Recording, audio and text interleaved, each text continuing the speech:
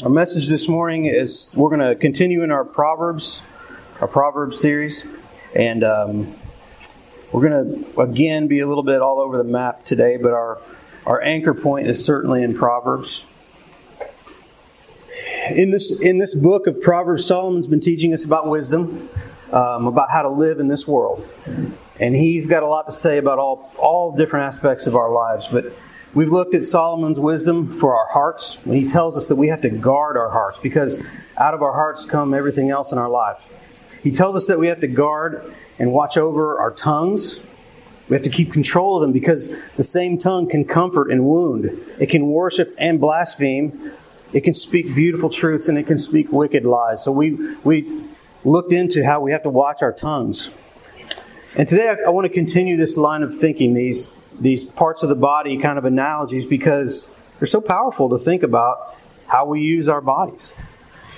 So today I want to talk about the work of our hands. And Proverbs has much to say about that. That phrase there, the work of our hands, actually comes from Psalm 90.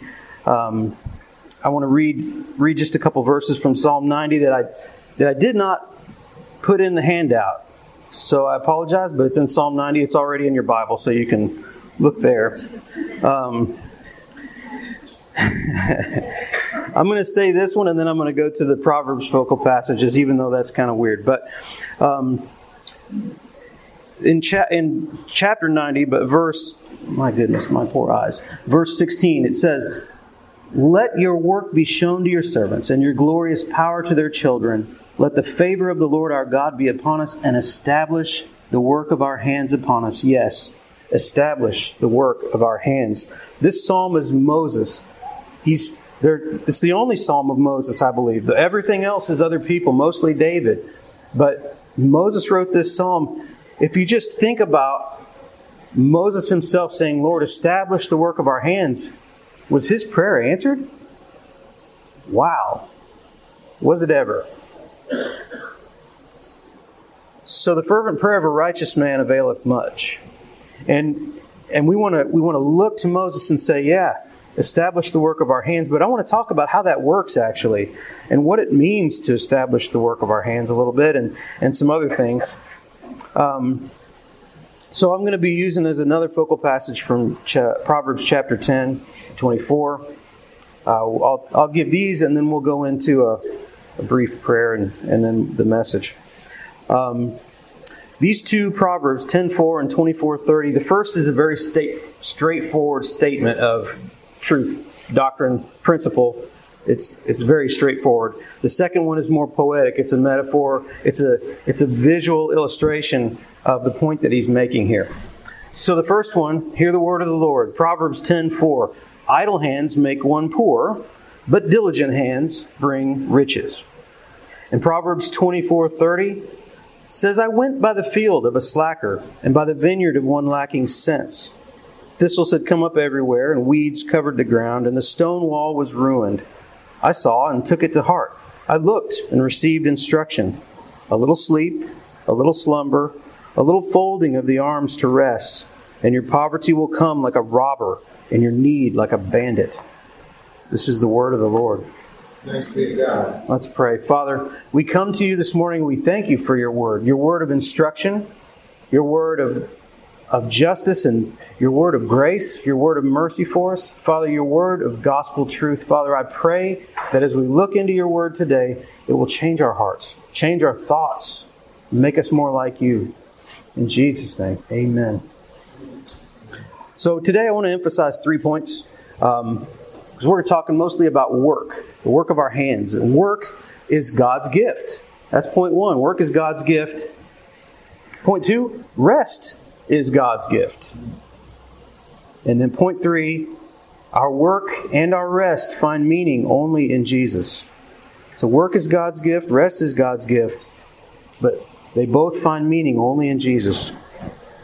How many of you have heard someone who's frustrated with a situation say, "That's why they call it work"? You may have heard me say that, because that's something that I say from time to time. Why do we say that? Well, when we get frustrated, right? We're trying to do something and we run into some inane roadblock that's just frustrating. And we say, well, that's why they call it work. In other words, It's not fun. It's not a joy. It's just work, right? In that moment, we're not really thinking of this as a gift, are we? At least I'm not. I won't speak for you, but you may be able to relate. But let's think back. Let's think back to Genesis. First things, to the story of creation when God made the world and put Adam and Eve in it. Before the fall, before they sinned and brought a curse upon themselves, what did God tell them to do? Well, Genesis 1:28 says, God blessed them and God said to them, be fruitful, multiply, fill the earth and subdue it, rule the fish of the sea, the birds of the sky, and every creature that crawls on the earth. And then in Genesis 2:15, the second chapter, but still before the fall, it explains the Lord God took the man and placed him in the Garden of Eden to work it and to watch over it. So we see He gave them work to do. He assigned them a task and a purpose. Be fruitful and multiply. Check. Very obedient there. Subdue and rule the earth. Yeah, they did that pretty well. Work the garden and watch over it. Well, they lost access to the garden itself, but still we have the rest of creation. But they had a purpose. They had a work and a task to do. Then came Satan, temptation, and the fall. And because of their sin, God told them that there was going to be a curse. I won't tell that whole story in detail, but because they rebelled against God, because they disobeyed what He said, He said there is now necessarily going to be a curse. In Genesis 3:17, He said to the man, because you listened to your wife and ate from the tree about which I commanded you, do not eat from it. The ground is cursed because of you. You will eat from it by means of painful labor all the days of your life. It will produce thorns and thistles for you, and you will eat the plants of the field. You will eat bread by the sweat of your brow, until you return to the ground, since you are taken from it. For you are dust, and you will return to dust. So we see that the fall brought the curse, which brought difficulty, frustration, and pain to our work. But the work is still there. The purpose wasn't changed.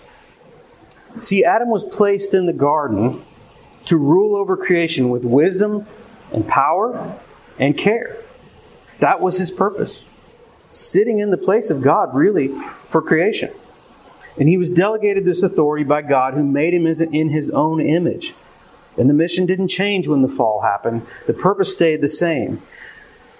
The work was the purpose and the gift, but the conditions in which he had to do the work had now changed. Now creation itself is resisting, is pushing back and struggling. And now there's even a sense of futility that's happening. And God even told him, you're dust and you will return to dust. Until that happens, you're going to eat by pain and sweat, and you're going to deal with thorns and thistles. So fast forward to Solomon, because we're talking and we're studying about Solomon. And he's telling us in these verses that diligent work is good. It says, the one who pursues this diligent work is going to be blessed. The one who shirks the work is going to suffer from poverty and ruin. And this is a principle we've noticed. If you've been reading through the Proverbs, you've seen this over and over and over again. I just picked out a couple verses, but they're common. They're all through the Proverbs. You see this principle. But it's a principle, and we've talked about this several times, that for the most part in Proverbs, what we have are principles that are generally true, but they're not promises that are absolutely binding at all times and in all circumstances. Are there cases where people diligently work and do not prosper? Yes. Are there some cases where people commit fraud and do prosper? Yes. Yes. So these are principles. In general, in life, in the long run, God does not honor fraud and He does honor work. And that's the principle that Solomon's laying out for us. So we know that this is the idea. Faithfully do your work. Care for your own. You're going to be blessed. Enough. But be lazy and make excuses for not working. Spend your time chasing fantasies and you'll be sorry. Poor, hungry, and in slavery to those who are diligent. That's an interesting thing. But you see, Solomon, we see this simple, clear message in Proverbs, but Solomon has a more complicated relationship with work. Because in the opening verses of Ecclesiastes, a different book by the same author, he says, this is chapter 1, verse 12, I, the teacher, have been king over Israel and Jerusalem. I applied my mind to examine and explore through wisdom all that is done under heaven. God has given people this miserable task to keep them occupied. I have seen all the things that are done under the sun and have found everything to be futile, a pursuit of the wind. So which Solomon do we believe? The author of Proverbs or the author of Ecclesiastes? Well, they don't really disagree. It's the same Solomon, the wisest man ever. Proverbs affirms the goodness, the purpose, and the gift of the work, and it teaches us a core principle. Ecclesiastes mourns the effect of the curse. He acknowledges that, yes, our work is tainted because of this curse. But Proverbs affirms that the work is good. So the principle here is this, that God's work is God's gift to us. It takes many forms. Each of us may have different kinds of work that we do. God in creation, He set the example. He worked at creation. It says that He worked and then He rested. Then He made us in His image to do what? Well, He worked on the creation. He made it, but He made us to work in the creation, to rule over it as He would, with power, wisdom, and love. Because of our sin, that assignment is harder, but it's still our purpose. It's still our gift from God. I want you to think about this it's an illustration. It's sort of a little parable. It's not a true story. But imagine a couple who has a child, a little girl. And one day they take her ice skating. And they see that she loves it. And she's actually good at it. And so she starts to ask them, hey, can I have lessons? Would you let me to learn more about this? So they begin to pay for her lessons. And they begin to pursue this life of pursuing ice skating. And she just continues to grow and get better and develop as an athlete, as a talent. Now, when you get deep down that road, sacrifice comes, right? Their whole life begins to be shaped around this thing. It's no longer just a hobby or a cute thing that she does. The whole life of the family is oriented toward this goal of her being the best skater that she can be and dreaming maybe of Olympics someday, right? So she continues to progress and get better. And she's on the cusp of this success and actually achieving the goals that they've been working for her whole life. And then she has a doubt, a crisis. And she says, I'm not sure I really want this anymore. I'm not sure I really want to do this. And so she feels like so much effort has gone into it. And maybe she has had to give up a lot. But she's only thinking about what she has done. And she forgets that her parents have invested so much. And she's not realizing the benefit. And there's really no end to this story because it's just a setup to ask us to think about ourselves. We have been positioned to do the work of God in this world. And it's meaningful work. Will we take that? Like her, will we take it and go and pursue the glory of the work for God's purposes? Or will we walk away from it and abandon it after the sacrifice that He's made for us to put us in this position? If you're a believer, you have the opportunity to work for Him and in His ways. It's such a blessing. It's such a privilege. So do you see that that's a gift to be able to do that? To take that assignment? Or do you think that you've earned it all yourself and so it's yours to throw away? Do you think that maybe you've earned it all yourself so you can still choose to go and perform, but you can take the glory and forget that without Him, you're nothing? Without Him, you could not be where you are? We have to think clearly about our work. Point 2, rest is God's gift. There are a couple of proverbs that are not in the Bible, but I think Solomon may still have approved of these. One of them is an Old English proverb. It says, idle hands are the devil's workshop. Idle hands. Have you ever heard that? I'm sure. That's a pretty famous one. Idle hands are the devil's workshop. I looked it up. It goes back at least to the 12th century, and the origins beyond that are really not known, so it could be older. But it's English, or we believe it's English. The other one is Turkish, and this is an interesting one. It says, the devil tempts all other men, but idle men tempt the devil. Let that sink in for a second. The devil tempts all men, but idle men tempt the devil. It's as if he's looking around, he sees idle people, and he's like, what can I do with these guys? They look like potential useful helpers for me. So, Solomon tells us, consider the ant, how he tirelessly works, never stops working, and works and works to have provision for his little colony. And he warns us all over Proverbs, it's multiple times again and again. Don't stay in bed, get up and get moving. He even makes little sarcastic comments about a slacker laying in bed and turning on his bed as if he's on a hinge, right? Like a door, just flipping back and forth like a door on his bed. He warns us, don't be a slacker. Get up and get moving. So if we listen to Proverbs and read all these things, it seems like, are we ever to rest? Or just work all the time? But it's not really the complete picture. For God, we talked about creation. He created the world for 6 days, but He rested on the seventh. Right? He established the rhythm of the days for all of us. And it's fascinating to me, the whole entire world runs on a 7-day schedule. The whole world does. Why is that? Is there any natural reason why that would be so? No. God set it up that way because He wanted to. It's not just something that evolved. God set it up. The rhythm is not just work. The rhythm is work,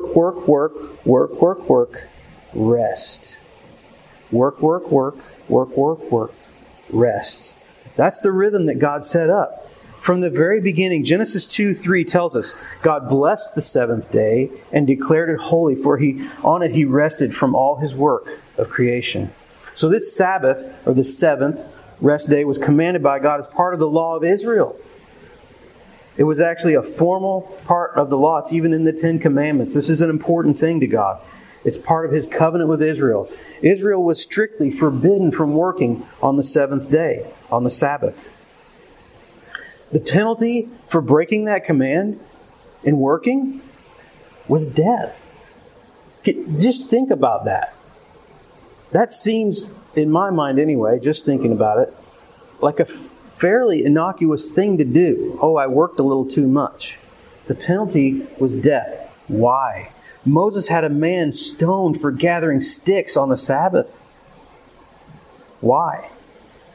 Well, God had declared it holy. He gave them a strict set of instructions that He expected to be obeyed.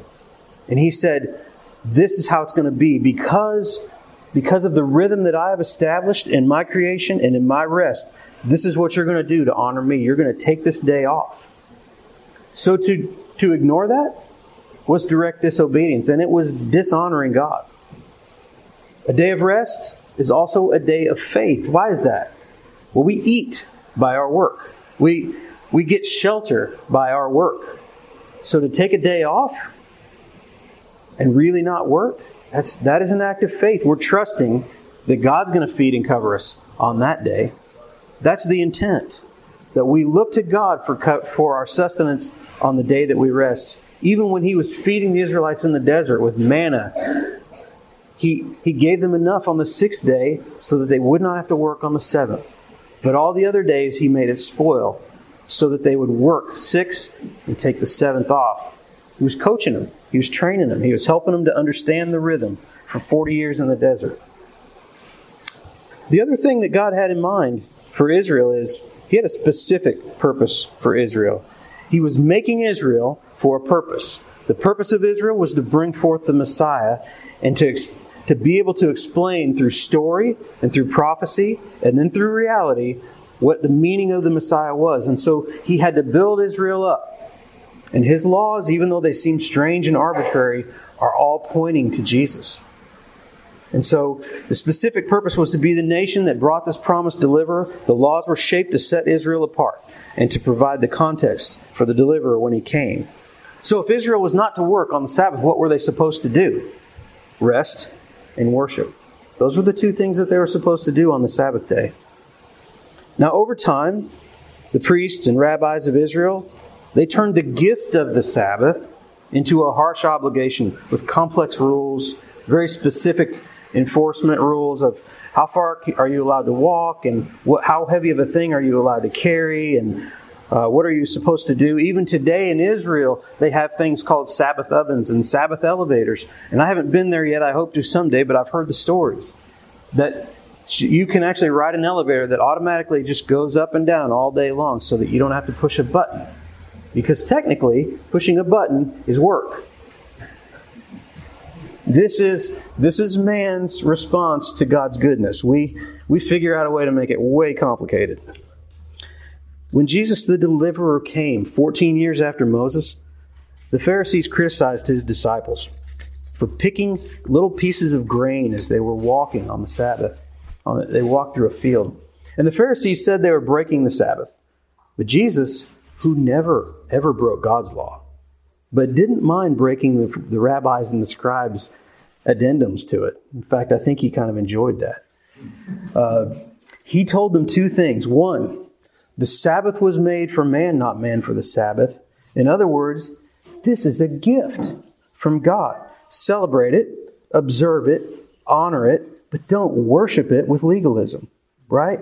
That was Jesus' message back to the Pharisees. The Sabbath is a good thing. It's not a slavery.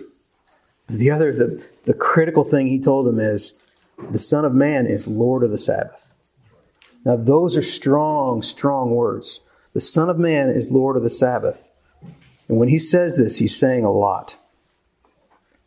Now the Son of Man, that phrase, is the God-man from the prophecy of Daniel. Any of his listeners would have known what he meant when he said those words. How can Jesus claim this? Well, this is interesting. Genesis tells us that God created the heavens, earth, and everything in it in 6 days. We just talked about that. But John tells us, in his John 1, that the Word, Jesus, was with God and was God, that through him all things were created, and nothing was created without him.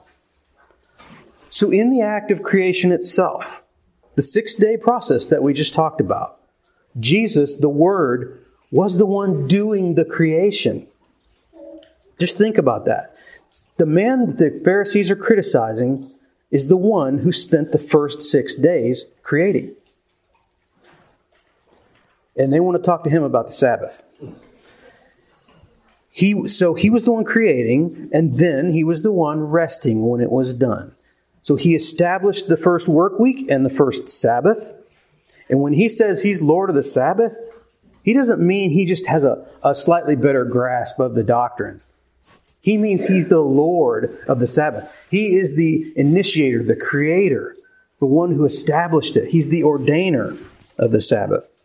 So how are we Gentile Christians supposed to view this? Are we obligated, like the Jews, on pain of death, to not work on the Sabbath? Well, we are. We are to observe a time of rest. Now, Paul tells us in Romans to not worry so much about specific days. Don't let people judge you based on what days you observe certain things. So we have some liberty in Christ that God did not give to Israel.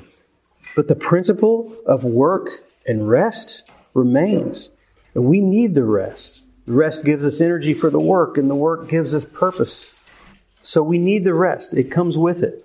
And we need that time for quiet meditation, for prayer. Do you spend your rest time with that? Do you set aside time so that you can meditate, so that you can pray, so that you can worship, appreciate what God's given you? Or do you just fill your time with distractions? For us in these days, I'm not telling anybody anything new. That is the temptation. Because distractions are everywhere. They're in your pocket all the time, unless it's in your hand, that phone. At any time you can be distracted if you want to. You don't need to have quiet time. Well, you do need to have quiet time.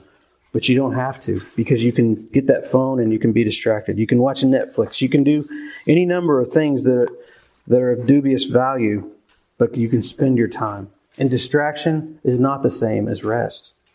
Do you spend your time? Do you meditate on God? Do you thank Him for His blessings on you? Do you trust that He's going to provide when you take a break? Or do you feel frantic, like you can never stop working because you're afraid He might stop providing? He won't stop providing. Honor him by resting and looking to him. Point 3. Our work and our rest finds meaning only in Jesus. So Solomon and Moses both teach us that to work to fulfill our purpose and to rest in the honor of God. Solomon teaches us that work is good and it fulfills our purpose. Moses teaches us that this rest, this Sabbath rest, honors God. So these are good things. But Jesus said that all of Scripture was about him. So what do we make of this? Well, Paul told the Philippians that when Jesus came, he took on human form. Philippians 2. I was struck by the lyrics of our songs today. There was quite a few lyrics that really mapped into this topic. More than mapped, really were direct. So what do we... he willingly left the perfection of heaven, Philippians 2, and he embraced the fallen, imperfect, and cursed human version of work. He came and lived like us. So the one who invented work and rest, who established the pattern by creating the magnificent universe, he came first as a carpenter. What do carpenters do? They use common tools, and they take existing materials and they shape imperfect wood, stone, other materials to make things. What do they make? A first century carpenter might have made furniture, houses, barns, sheds, carts, things that you would expect, normal things. They're not things that people are going to write a lot of songs about. They're normal things. And you know what? Jesus did this for probably 20 years. 20 years is a long time. And he did this. So he willingly came and took on the task of being a man and doing regular work of a man. Humble work. It's not glorious. It's good and it's wholesome, but it's not glorious. But while he did it, he honored the law of Israel and he submitted to God the Father. So he worked diligently. We know that he never broke God's law. So he worked diligently when it was time to work. And then he rested on the Sabbath. And we know that he sought the Father in prayer often. He would withdraw to himself so that he could do that. And we know that he engaged with people in the synagogue. Even as a young boy, he engaged in the synagogue so that he could talk about the truth of God with other people. But his ultimate work, and we know this, his ultimate work after all of this was to go to the cross. And the cross is the center of all of history and all of work. And in fact, right before the crucifixion in John 17:4, he said, I've glorified you on the earth by completing the work you gave me to do. He's talking about work. The work was common work. Then the work of gathering his disciples. That was work to go get them. Then to declare the good news that God's kingdom had come. But his last task was to die. That was the one remaining thing to do at this point in John 17. But his death, we talked about this in Sunday school a little bit last week. His death was purposeful. It had meaning. It was work. In a very real way, it was work. It was an assignment for a man. And it had to be done by a man to pay the penalty for men. It was the hardest, most humiliating assignment ever given. It required the willing humbling of himself, who was God, before in front of people who were not only infinitely less good than he was, but infinitely less powerful. So he willingly submitted to people who were both evil and weak when he was good and all-powerful. He willingly did that. And I would say with will and grit, he approached the cross. He looked forward, not back. He endured the insults and did not answer back in kind. He endured the crown of thorns, which was both an insult and a very painful injury. But he kept to the task because he was working. He was doing the task. He was following the assignment. He could have rained down fire. He could have brought immediate judgment on any of these people as they were tormenting him and insulting him. But he didn't, because he was working. He had a job to do. When they nailed him to the cross, he prayed for their forgiveness. That was work. While he hung in suffering, he asked John to care for his mother. Imagine, he's taking care of some details. Important details, but really, he's dying. And he's hanging on the cross. John, this is your mother. He's making sure that his mom's going to be cared for. But here's the tell. His last words when he died. It is finished. It wasn't some words of relief or, oh, the suffering's over. It is finished. I had a job to do. I did the job. That was what he did. It is finished. Scripture tells us that after his dying, he was glorified to sit, not stand, not sit, but to sit at the right hand of God the Father because his work was done. His work was done. And now he can rest in glory. And what was it all for? To redeem us, to take away the curse and restore us to purpose and glory with God. Because of Jesus' work, our work can have meaning. Jesus is the answer to Solomon's question.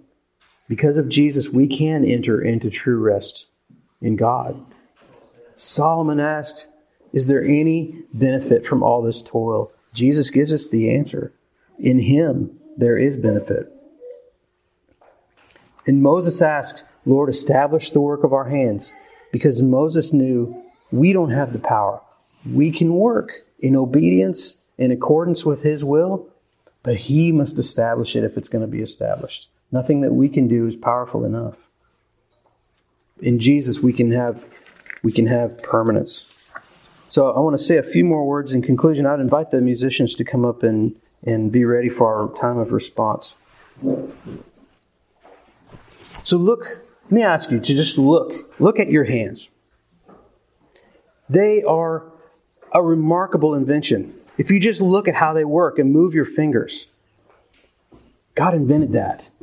They are what makes us able to do all the things we can do. They can be strong. They can make things. They can break things. They can move things. But they can be so finely skilled.